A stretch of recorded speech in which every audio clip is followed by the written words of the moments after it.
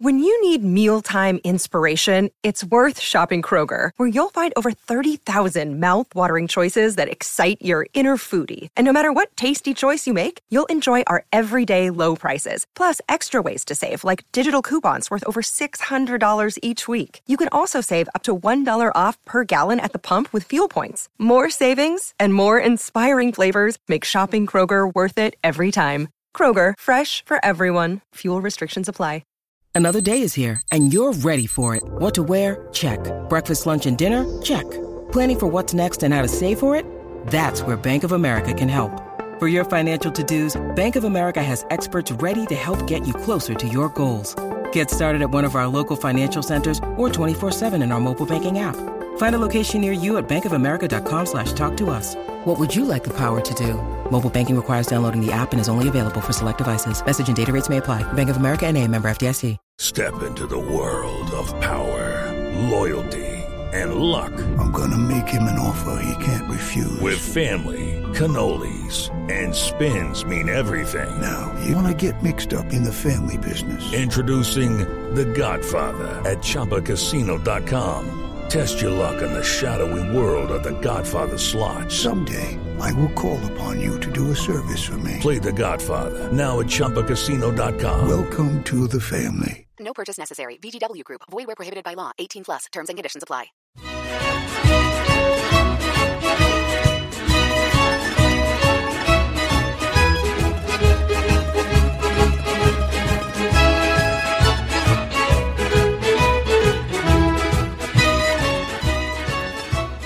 Hello and welcome to another edition of the Forza Napoli podcast. This is a podcast all about Napoli, of course, but you don't have to be a Napoli fan to enjoy it.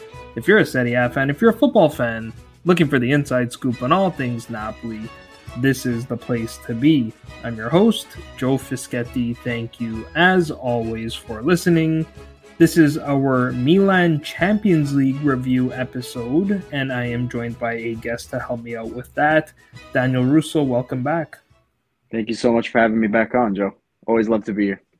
Yeah, it's a pleasure to have you on. I don't know why I sound so positive, actually, because the match we're reviewing did not go the way we wanted it to. As I'm sure everyone is already aware, Napoli lost the match to Milan in the first leg at the San Siro. Ismail Benacer scored the only goal of the match.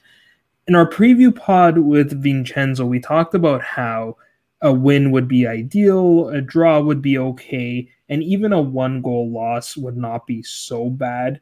You know, the next leg is next week, and with a one-goal deficit, that can very easily be overcome, especially playing at the Maradona, which we'll talk about the atmosphere there lately. Hopefully it's going to be better for the return leg.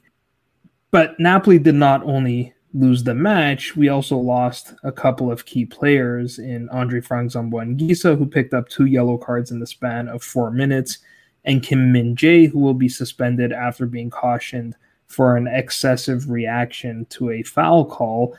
I generally don't like talking about the officiating, but that's what everyone was talking about after the match. So, and I think with good reason as well. So I think we do have to start there. We'll address the officiating, and then in part 2, we'll move on to the match itself, because there was also plenty to talk about from the match, which was, I think from a neutral's perspective, a very entertaining match, a very good match of football to watch. Let's start with Anguissa's dismissal first, and then we can talk about Kim's yellow card. Then this all started with Sandro Tonali making a slide tackle on Cavada in the Milan half. The foul wasn't called. Milan immediately break the other way, and Anguissa fouls Theo Hernandez, and he's cautioned for breaking up the attack. Was that a foul on Cavada? Absolutely. 100%, without a shadow of a doubt, a foul. You can see it in live time. You could even see it in the replay. I watched the slow motion replay that's been going on all over the place on Twitter today. I think the Out of Context Napoli page posted it. And I saw so many Milanese saying, oh, it's clearly a good challenge. And then all of a sudden, you know, you see all the rest of the fans saying, oh my God, it's an awful challenge. Like how can the ref let it go? So it was like kind of half and half. But to me, in my eye, I really try to be objective when it comes to these things, like especially when it comes to officiating, because I hate hearing fans of my own team when we play bad and they try to use the ref as a scapegoat. You know, it just, to me, it's never been a thing that I like to talk about. But yesterday, you just cannot get past Kovac. I think his last name was Kovacs, the Romanian referee. You can't talk about the game without talking about him.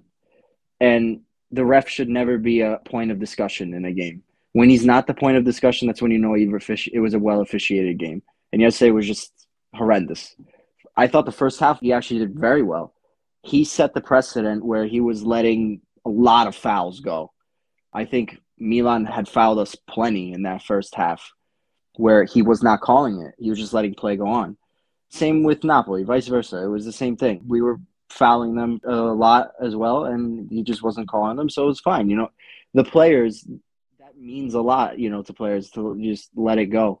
So it set that precedent, and then all of a sudden, the second half, he just, crumbled under the pressure, I think. And I think he definitely called more fouls against us and gave more yellow cards to us because he knew that if he did it the other way around, the whole stadium would be on him.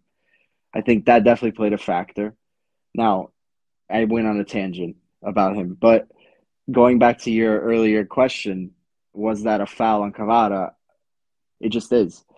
Any angle you look at, he hits Cavada's knee first. Tonali lifts his leg up very high, hits Cavada's knee, which is, I guess, Tonali's only saving grace in the challenge because it does look like he didn't really hit him. But if you look at the replay, he did. Loses the ball, obviously. Cavada falls down, loses the ball. They go on a break, and that's why Anguissa has to take down Theo and get a yellow for it. So that's one yellow right there. My initial reaction was that Tonali got a touch on the ball and Cavada went to the ground a little bit late. But after watching it a couple of times, and I had to watch it over and over again because I was really struggling, but it did look like actually he did not touch the ball. It just missed his toe, and then his trailing leg was about to touch the ball, but it seemed like Cavada kind of nipped in and pushed the ball ahead. And so as a result of that, Tonali just slides through Cavada. So that seems like a pretty clear foul. And to your point, it did look like Tonali's thigh made contact with Cavada's knee because you almost see his muscle ripple when that's the sign, evidence right there. That's the evidence right there. The muscle rippled. You could clearly see it. And unfortunately, you can't take back a yellow card with VAR. Yeah. You know what I mean? Yeah. So that was Tonali's only saving grace on that play and Milan's saving grace because that led to a second yellow to Anguissa. Yeah, and the crazy thing is you even make the argument that had a foul been called on Tonali there, that he would have been cautioned. Oh, yeah. And he was one of Milan's two players who were also on a suspension. So if Tonali's cautioned there, he misses the second leg in Milan. Instead, Anguissa picks up the first of his two yellow cards moments later, and now he's going to miss the second leg. Now, just quickly on the first yellow card, I do think that was a yellow card offense. I know some people were even arguing that that wasn't. No, it was. It was, right? Yeah. It was. I think, just the fact that you're breaking up an attack like that, you're stopping a chance. I think even if it was just a slight contact, I think that is a yellow card. The issue was the non-call on Cavada. And even rightfully so. It was a good challenge by Anguissa. He had to make that challenge on Theo. It's a yellow card worth getting, in my opinion. Now, it shouldn't have ended up in that situation, obviously, because that was a foul on Cavada. But I can't fault Anguissa for fouling Theo there. No, absolutely. That's the smart play to make, especially at that point. That would have been his first yellow card. So it's something that's just a professional play to make. It's a tactical foul. As we said, that yellow card wouldn't have happened if the foul on Cavada had been called. But I think the second yellow card, which was only 4 minutes later, was probably the more controversial one. Then it looked to me like Anguissa got nothing but the ball on that second tackle. He doesn't touch Theo at all. Does not at all. Theo is a very smart player. Other than being a great player, because that's without question, he's probably the best left back in the world. He's a mastermind at instigating. And you need a player like that. Sometimes you need a player to make a dive like that too. Now, just because of that play, Napoli's without one of their starting players for the next game in a huge Champions League quarterfinal second leg. So I don't fault Theo for diving there. I don't fault him for making a meal out of it. But yes, he was making a meal out of it. That's not his fault for doing it. He could do whatever he wants, but the ref just has to see whether there was contact or not. And there just isn't. I'm sorry. I see a bunch of Milanisti on Twitter saying, oh, he tried to kick Dale in half. Like, what are you looking at? There just was no contact. And even if there is, it's very, very minimal. And he gets the ball. It's like that guy, the ref went in at halftime and said, I'm going to make huge, lack of better words, a shit show. I'm going to try my best to make this a shit show. That's what he tried to do, it seems to me. I can understand why Kovacs gave the yellow on the field, because in real time, it happened so fast. There was a bit of a bang-bang play, and Gisa's going in with his foot high. Fine. My issue, though, is that the VAR should have reversed that, because if I'm not mistaken, VAR can reverse a second yellow card. They can't reverse a first one, and the replay clearly showed that Anguissa got only the ball. You even see him pulling his foot back to ensure that he didn't commit the foul. Right. That's how clean it was. Now, I also heard, and again, don't quote me on this, I haven't validated it, but I also heard that the VAR stopped working at some point midway through the match. I think Calabria said something about it in the post-match. Yeah. Exactly. So that also doesn't help, and maybe that's the reason why they weren't able to review it, because this was in the 74th minute. On Teo, he's one of these players that you probably love to have him on your team and everybody else hates him. Oh, yeah. He's a master instigator. So, of course, that's going to rub the opposition fans the wrong way. And in this case, I almost don't even blame him, because it looked to me like Anguissa gets the ball hits him in the stomach or the chest area. So he just feels the contact. Yeah, he was very theatrical in how he threw himself to the ground and he yelled and stuff. And, that's what got the call. Look, you play at a certain level, you see a guy's leg go up that high, you're going to take advantage of it. That's the way it is. Look no further than Malouda and Materazzi in the 2006 final. Materazzi does not touch him at all. But Materazzi puts his leg up a little high, a little too high. Malouda saw it, takes advantage of it. In a split second, boom, it's a penalty, That's the only criticism I have of Anguissa on this play, is that he didn't put himself in a good position with how he went into that tackle. Now, again, Teo came flying out of nowhere. I don't know if Anguissa realized that he was going to get to that ball, but you're taking a big risk when you go into a tackle with your foot that high, especially when you're already on a yellow card. So I criticize Anguissa a little bit. I think he was very harshly done by, though. The other player who will miss in the return leg is Kim Min-jae. Only 4 minutes after Anguissa's dismissal, Kim won a header over Alexis Salamakers, which to my eyes did not appear to be a foul at all. And I guess Kim also felt that way. And so he was very animated in his reaction, and consequently he was cautioned for dissent. Then I think opinions might vary on this yellow card depending on how you frame the incident. And what I mean by that is, if you look at this reaction in isolation, a yellow card is probably understandable. We see players cautioned for overreacting to decisions pretty regularly. However, when you frame this reaction within the context of the officiating during the match as a whole, and you were kind of talking about this earlier with this sudden shift from the first half a lot being allowed to the second half where everything was being called, then it was a little bit perplexing that Kim was cautioned on this play. It's not a foul to begin with. So anyone that makes a play like that is any normal player, any competitor in any sport is going to be like, look at the ref and complain. I think if you give a yellow to Kim there, I don't think he did anything overly extravagant in that play so as to warrant a yellow. I think if you give Kim a yellow there, you have to give every single player on the field a yellow, because every single player is going to make that same reaction to that type of call.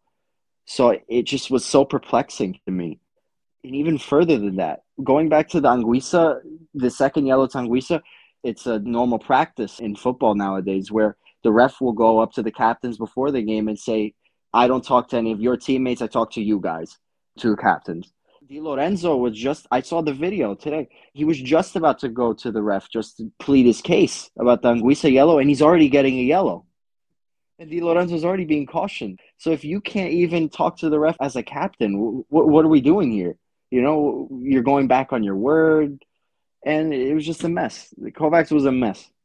The big issue for me was, and this is often the case when you have a poorly officiated match, was just the lack of consistency, right? Mm-hmm. Because there were a number of incidents from Milan players that were probably deserving of a yellow card if what Kim did was considered a yellow card. Like, you had Rafael Leao completely shattering the corner flag, which at the very least should be a caution just for delaying the match because they had to stop and clean up the mess and bring in a new corner flag. And Spalletti commented on that after the match as well. He kind of pleaded to the children of, typical dramatic Spalletti comment, what is the message we're sending to kids that now they think they can do whatever they want without any recourse? But there was that. And then we saw Theo Hernandez celebrate a tackle where he won a yellow card and he yelled in the face of Lozano, and he got away with just a warning from the official, no yellow card there. And I know Serie A officiating is not the same as European club competition officiating, but we just saw Romelu Lukaku get 2 yellow cards for taunting fans. And then Theo does this. He taunts a player on the opposite team and gets away with just a warning. And then maybe this one is me nitpicking a little bit, but there was also a play in the second half where Milan won a throw-in. Leao goes across the pitch to take the throw-in, and he took his time to get there. Then he finally gets there and decides, okay, I don't want to take it anymore, and he throws the ball away. And again, just gets away with a warning from the official, no yellow card. So you see all of that happen, and then you see this reaction from Kim, and that's where I say within the context of the match, with the way the official was calling the match, it seemed like really harsh to me that Kim would get a caution for that. And again, because of that, he's going to miss the second match. You talked about Di Lorenzo getting cautioned, not even getting a chance to plead his case as the club captain. Amazon Prime had Clarence Seedorf as part of their pundit crew, I guess. It was a pretty star-studded cast of characters they had. I think they had Lavezzi too, no? Yeah, it was a bit more Milan-friendly, I would say. They had Seedorf, Ambrosini, I think Nesta were the 3 Milanisti, and then they had, I think, Fabio Cannavaro, who to me is more a Juventino than a Napolitano, but he's born in Napoli, played there a little bit, and then Lavezzi as well. But even Lavezzi, he could hardly get a word in. It was like he had to ask for permission to get a word in. But anyway, even Seedorf, who's representing the Milan side, commented on the officiating after the match. He said, personally, I didn't like the officiating at all. You can't start one way and then totally change your attitude in the second half and punish everything. The caution to Di Lorenzo was unfair. He did nothing. He protested slightly, but he's also the captain. I feel sorry for Napoli, who won't be able to play with their preferred men. The official shuffled his cards, and I'm sorry for that. You want to win against strong teams. So that's coming from someone who, won this competition with Milan. He's 4 times. 4 times. He's going to be heavily biased in favor of that side. And even he's saying that this was not a well-managed match by the official. A couple final points I just want to mention on the officiating before we move on to part 2. I saw a lot of people saying that why was he even selected to do this match? He typically officiates in the Romanian league, which can't be the same level as a top 5 league. I kind of dismissed that one a little bit. That doesn't bother me too much. I mean, it was his first quarterfinal match, but it was his 5th Champions League match. All this season, he did 3 matches in the group stage, and the one he did in the round of 16 was Liverpool-Real Madrid, and as far as I know, there was no controversy there. So if he could do that match, I don't see why he couldn't do this one. The other thing to note, and just to be completely objective, is that, with all the Napoli fans complaining about the calls against Napoli, then of course you have all the Milan fans trying to find all the bad calls that were made against them, and they raised 2. I don't know, Dan, what you think about these 2, or if you saw them, some of the complaining about these 2 on social media from Milanisti, but they felt like they were deserving of 2 penalty kicks. Yeah, I think one was the one on Krunic, which I didn't see. I think it might have been on the play where Chiara hit the crossbar. I don't know. Yeah, that one would be the one that they have a better argument for, I would say, because it almost looked like Rachmani got beat by Krunic, and had Kjaer not won the header, then Krunic would have, and he just kind of grappled him to the ground. Oh, well, I honestly don't remember that play. All I remember during that play was me cowering in my seat Yeah, because because I was like, oh everybody my was God, just watching the so ball hit the scared. crossbar. Yeah. Yeah, I had to Yeah. go back and So, watch it again a couple times as well. My only thing about this, even though I know in practice this is not what's typically done because these leagues all want goals, but to me, I almost view that as it's as if the official played the advantage. He said, okay, I'm going to let you take the header. Sucks that you hit the bar, but that was the chance, right? To me, it's not fair that you get the chance, but also then we call it back and give you a penalty kick. So that's kind of my logic, but I can understand the complaints from Milanisti there. The other one was late in the match where that's the Lobotka, right? Salamakers kind of stepped in front of Lobotka. They got tangled up, and to me, that's not a penalty. Never in a million years. It just isn't. If you play this sport, if you watch the sport Yeah, religiously like we do, you know that that's just not a penalty. I'm sorry. I don't see where they see a penalty. I really yeah. don't. In their defense, what I would say is that part of the frustration for Milanisti is they had a penalty called against them for that exact same play against Inter earlier this season, where I think it was Mkhitaryan maybe that, or it might have been Hakan even, that stepped in front of Leao.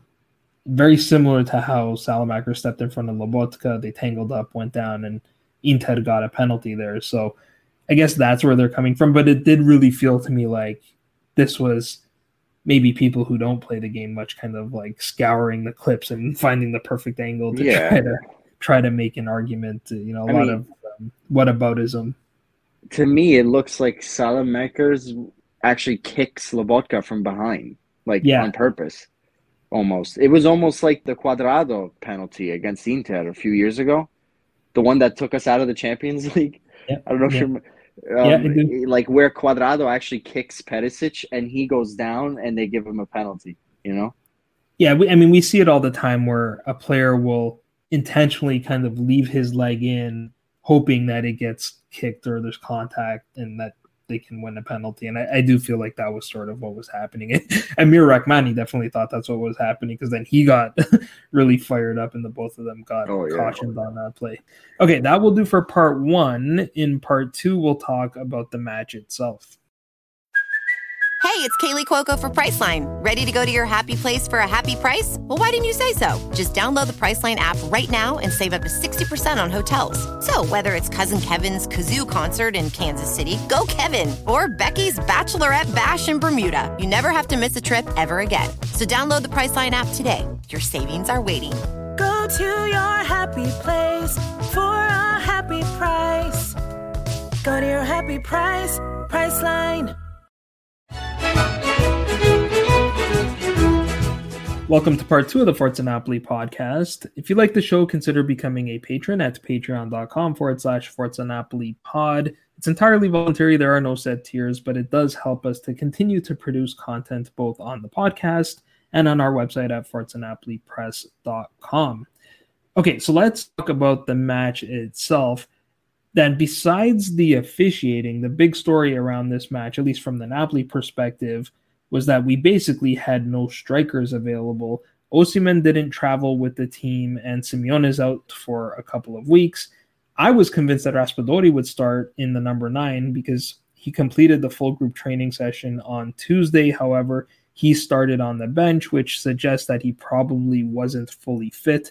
Instead, Luciano Spalletti started the ever-versatile Elif Elmas as a false 9. Dan, how did you feel about Elmas's play as a striker? I gotta say, I can't really remember much about him on the ball. Off the ball, he was awesome. I think that's why he got the nod on the day.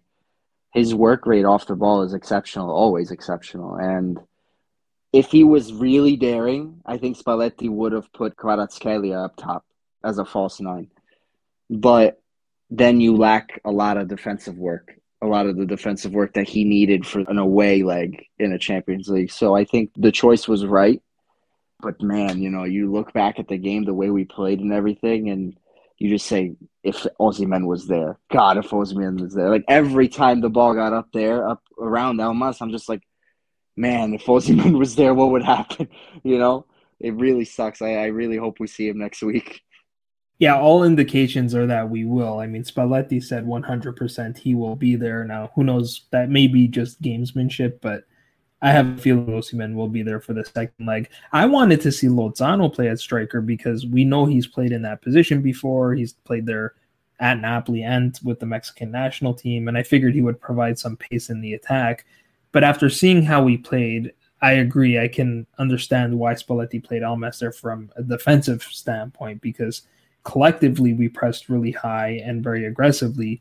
And Elmas is such a willing runner. If there's one thing you cannot fault this guy for, I mean, we've criticized him for various different things over the seasons, but one thing you can never fault him for is his work rate. And we saw that press, and it was really effective. I mean, the final possession stats were a little bit skewed because of that final 15 minutes where we played down a man, but it felt like for a long stretch of the match, certainly in the first half, Milan just could not keep hold of the ball, right? And I mean, the start of the second half was a little bit different because they had the lead, and it seemed like Milan came out in the second half kind of content to just sit back and wait for opportunities to try to catch us on the counterattack. But yeah, I thought from a defensive standpoint, he was great. But to your point, the problem with Elmas is he's just not a striker. So while he was great at helping us to win the ball back, he didn't look terribly threatening. He did have one really good chance in the second half where Cavada picked him out with a sort of curling in-swinging cross into the area, and he headed the ball from almost the top of the box, a kind of looping header, and Magnan backtracked and just tipped the ball either onto the bar or just over the bar. Then Magnan showed in this match that he is one of, if not the best goalkeeper in the world right now. Without a doubt, or senza dubbio. If he's not the best, he's second to Courtois. That's all it is.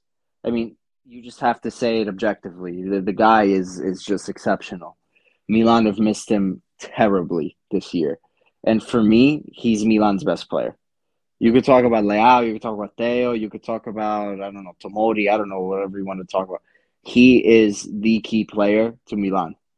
Not only for his talent, but for his leadership as well. You could really see that back line feels secure with him there.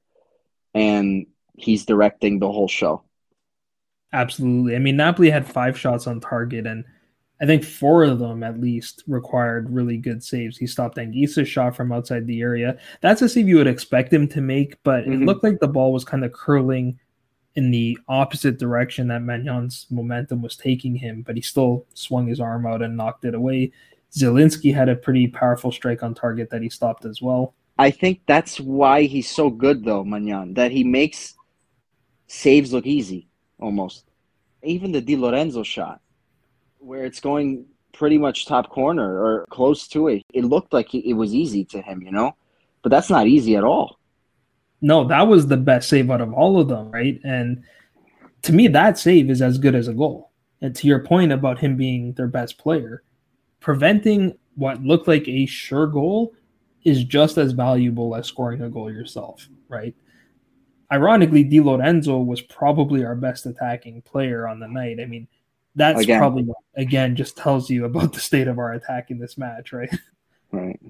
At Lecce, he was, again.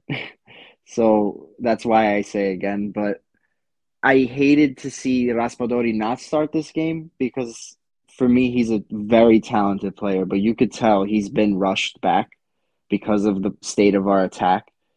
And even when he came in, did not look sharp at all. He hasn't looked sharp. He looks injured when he's playing. He looks like he can't go full on, you know. I think he was only given the Lecce minutes because they were trying to see if he was fit enough for this game. And it was clear he wasn't. So, look, Di Lorenzo being I love him. I love the guy to death. But you could not be our best attacker, buddy. Yeah, no, absolutely. And you know, it's now 3. I mean, we played really well in the match, but offensively is 3 matches in a row where we've really struggled to find the back of the goal, right? How many did we score against Lecce? 2? 2, and really technically 1. I mean, because the own goal. Exactly. Yeah. So, I mean, 1 goal in 3 matches is really, especially for this Napoli side that has been so prolific this season, is not our best time of the season. And that Simeone injury could not have come at a worse time either, obviously with Osimhen out. Incredibly, we created two of our best chances after we went down to 10 men. There was that one on Di Lorenzo, and then there was another one where Politano, who I actually thought played quite well off the bench, played a really nice cross to Oliveira in the area, another defender getting a chance, and his header finished on the roof of the goal.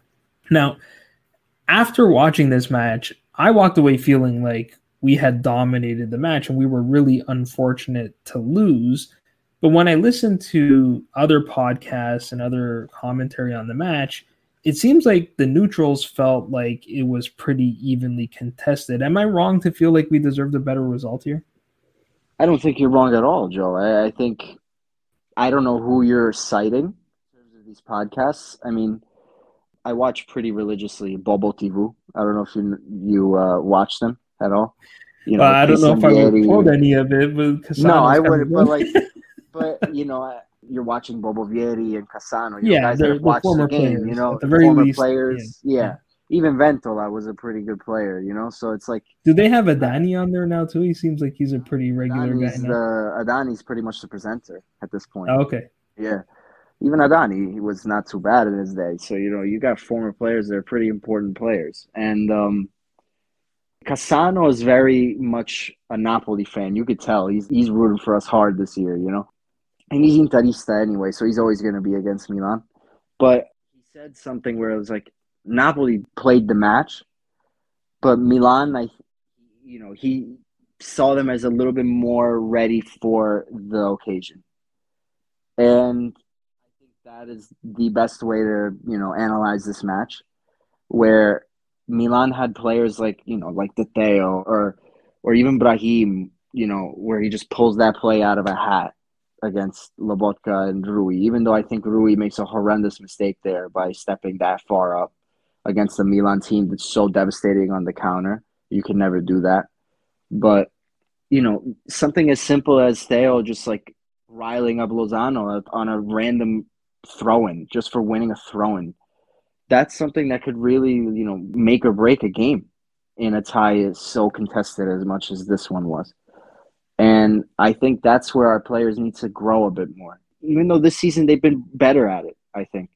The gamesmanship. You'd need a little bit of gamesmanship, and especially in these types of games. In our preview, we talked about how Milan's been pushing this idea of the Milan DNA, right? Yeah. And I mean, even though I don't like that, I think we did kind of see a bit of that, or at least the lack of European DNA at Napoli, where we lost our heads, right? Yes, the officiating was poor, but we still let it get to us. Right. That said, there's no denying, to me at least, that we were the more positive side. We were the ones pushing forward, and they were pretty much scrambling and just hoping to get a counterattack, knowing how lethal they can be on the break. And especially when the match was at the San Siro, for us to be the more positive side, I think was, a pretty good indication that we played really well, at least, and in my opinion, we were better. I think maybe why the neutrals felt like it was an even match was because while we created more chances, we didn't have that many great chances. Like we had that Cavada chance in the opening minute. We had the Di Lorenzo chance late in the match. But many of our 15 shot attempts were either from distance or there are these sort of long-range looping headers that you're not going to convert those very often. Whereas Milan had very few chances, but they were high-quality chances. So the two kind of evened out. I mean, you had the Leao miss on the first counterattack midway through the first half. You had the Kyer crossbar and then the goal. And as a result, the XGs were pretty close. It was like 1.3 to 1.1 for Napoli. So let's talk about that goal a little bit. I mean, you alluded to it there with Mario Rui.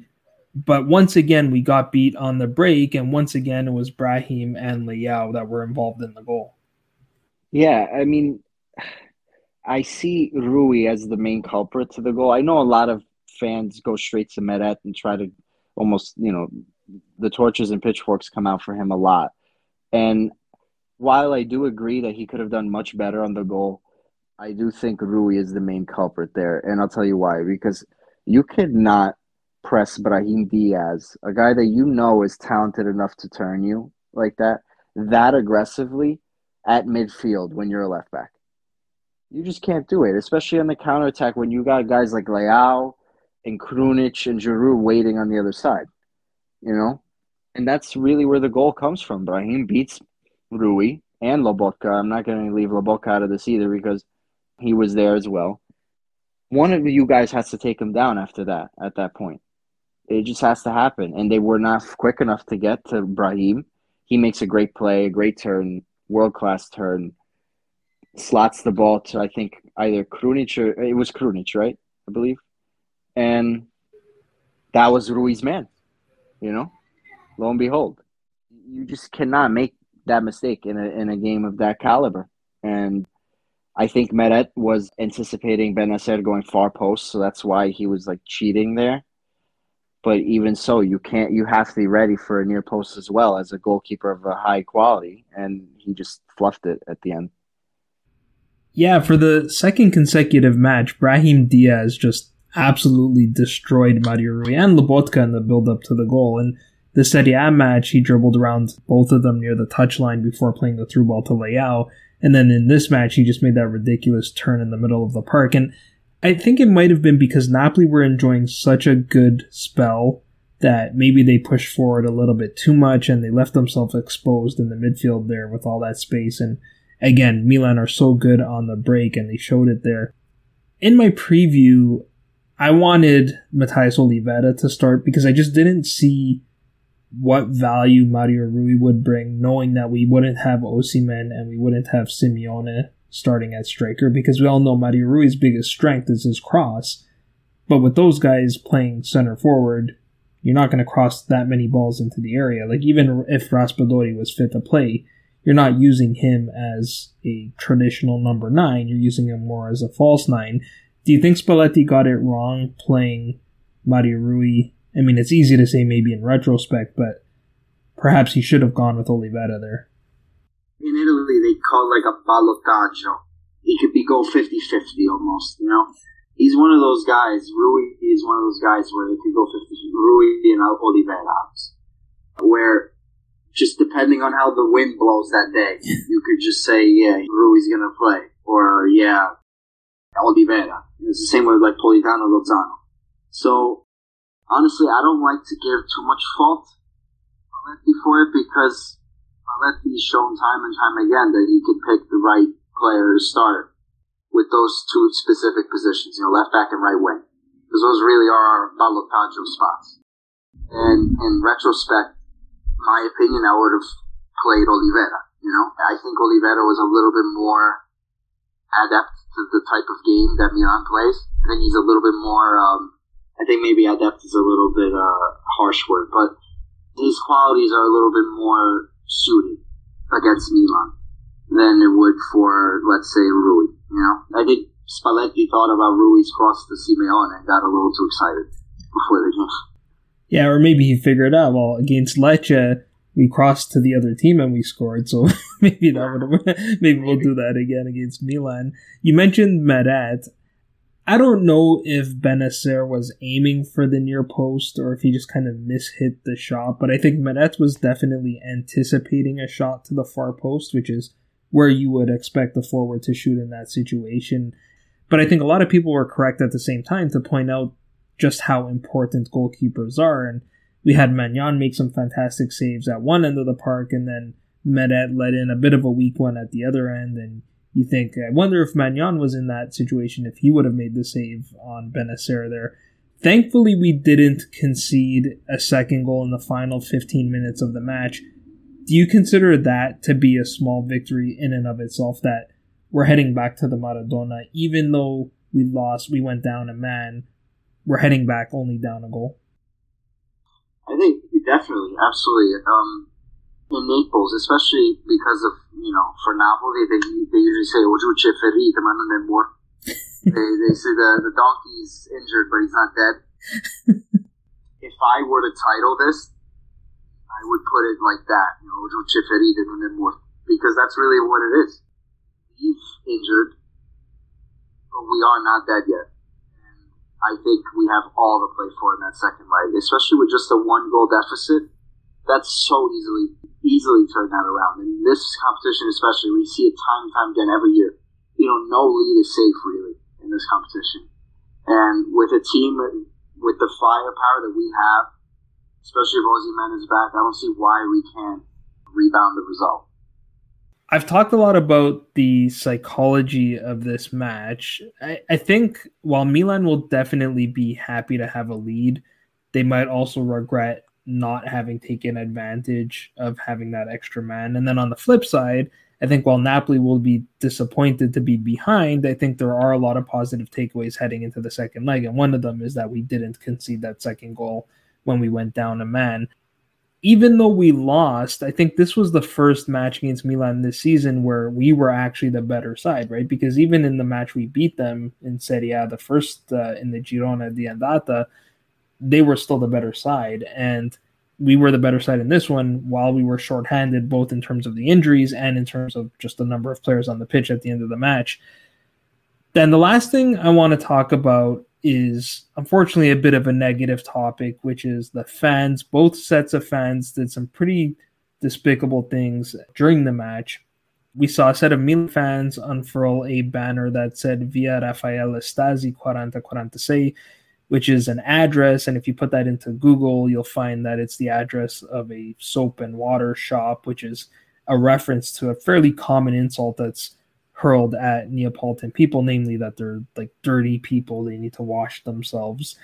On the other hand, there have been reports that Napoli fans in the visitors section were throwing bottles of Coke and spitting and apparently tossing urine over the rail into the Milan section below them. I don't know if that story has been entirely validated. I saw a video where you could definitely see bottles coming flying down from the upper section, from the visitor section. I don't know about the other stuff.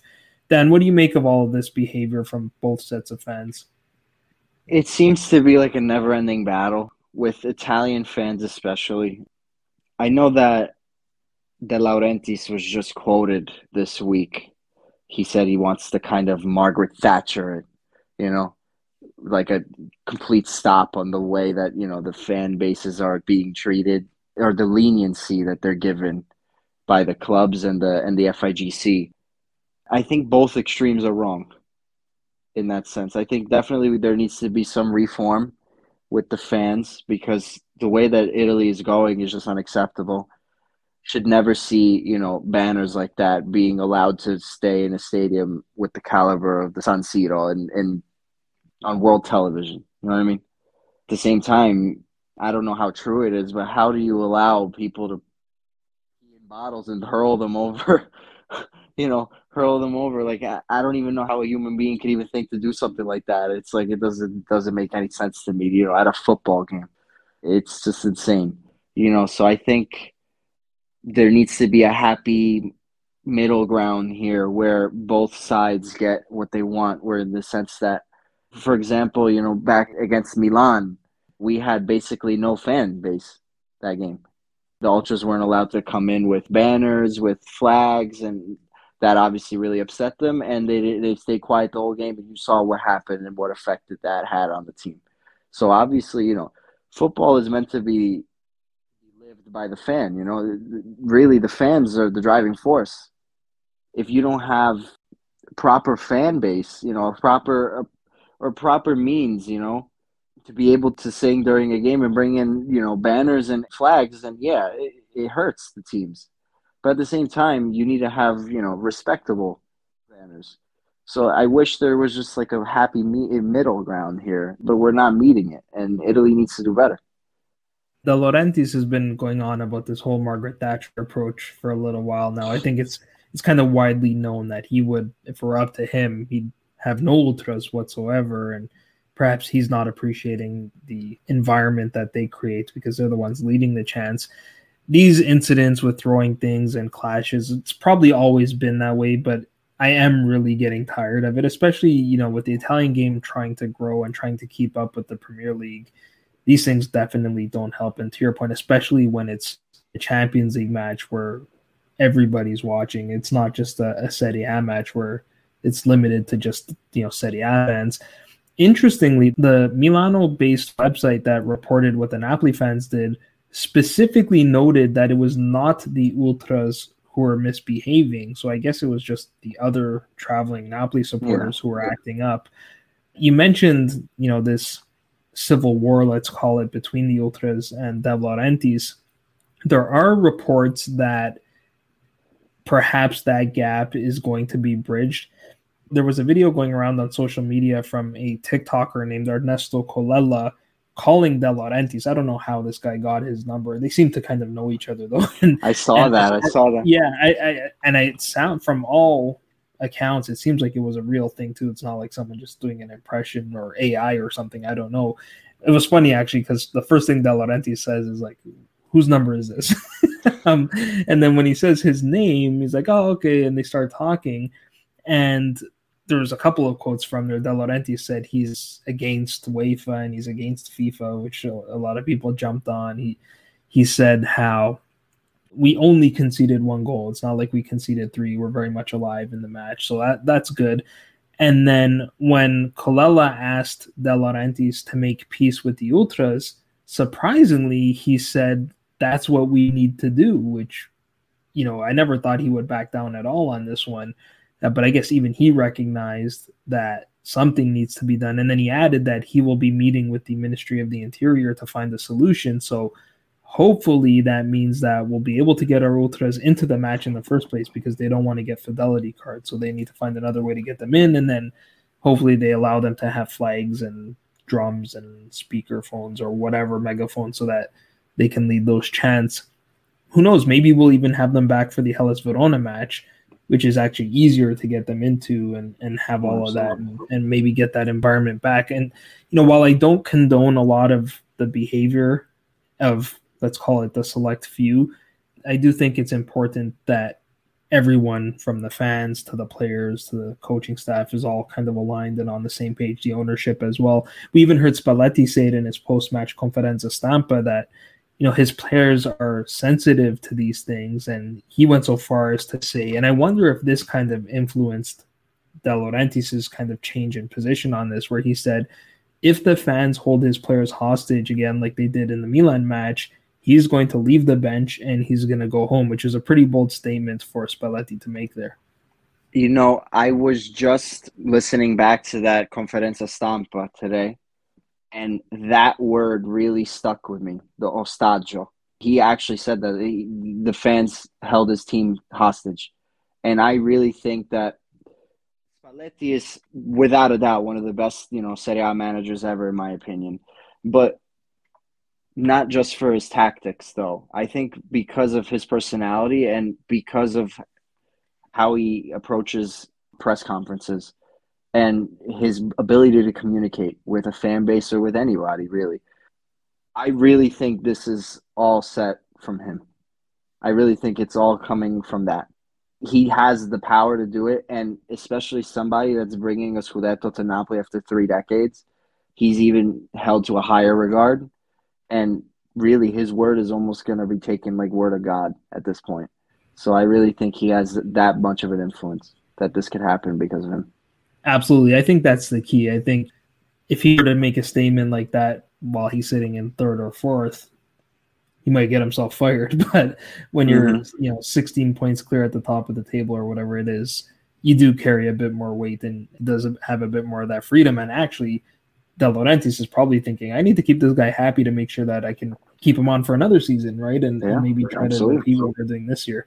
Okay, Dan, that's just about all we have time for today. But any final thoughts before we wrap it up?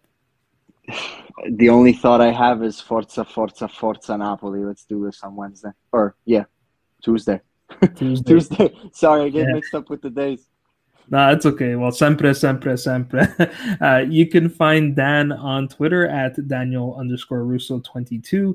You can find me on Twitter at Joe_Fischetti5. And you can find the podcast on Twitter, Instagram, Facebook, and Patreon at Forza Napoli Pod. If you like the show, please share it with a friend and leave us a review or a rating on your favorite podcast platform. That always helps to spread the word. Unfortunately, I won't have time to do a preview pod for the Hellas Verona match. This episode is going to be published on Friday, and we play Hellas Verona on Saturday. But we will have our usual preview up on the website, so be sure to check that out. I will be back next week to review the Hellas Verona match, but until then, I'm Joe Fischetti. Forza Napoli sempre.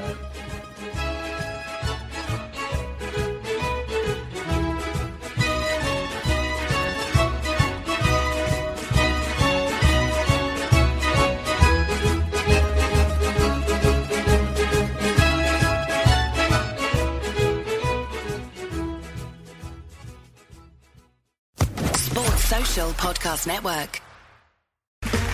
Okay, round 2. Name something that's not boring.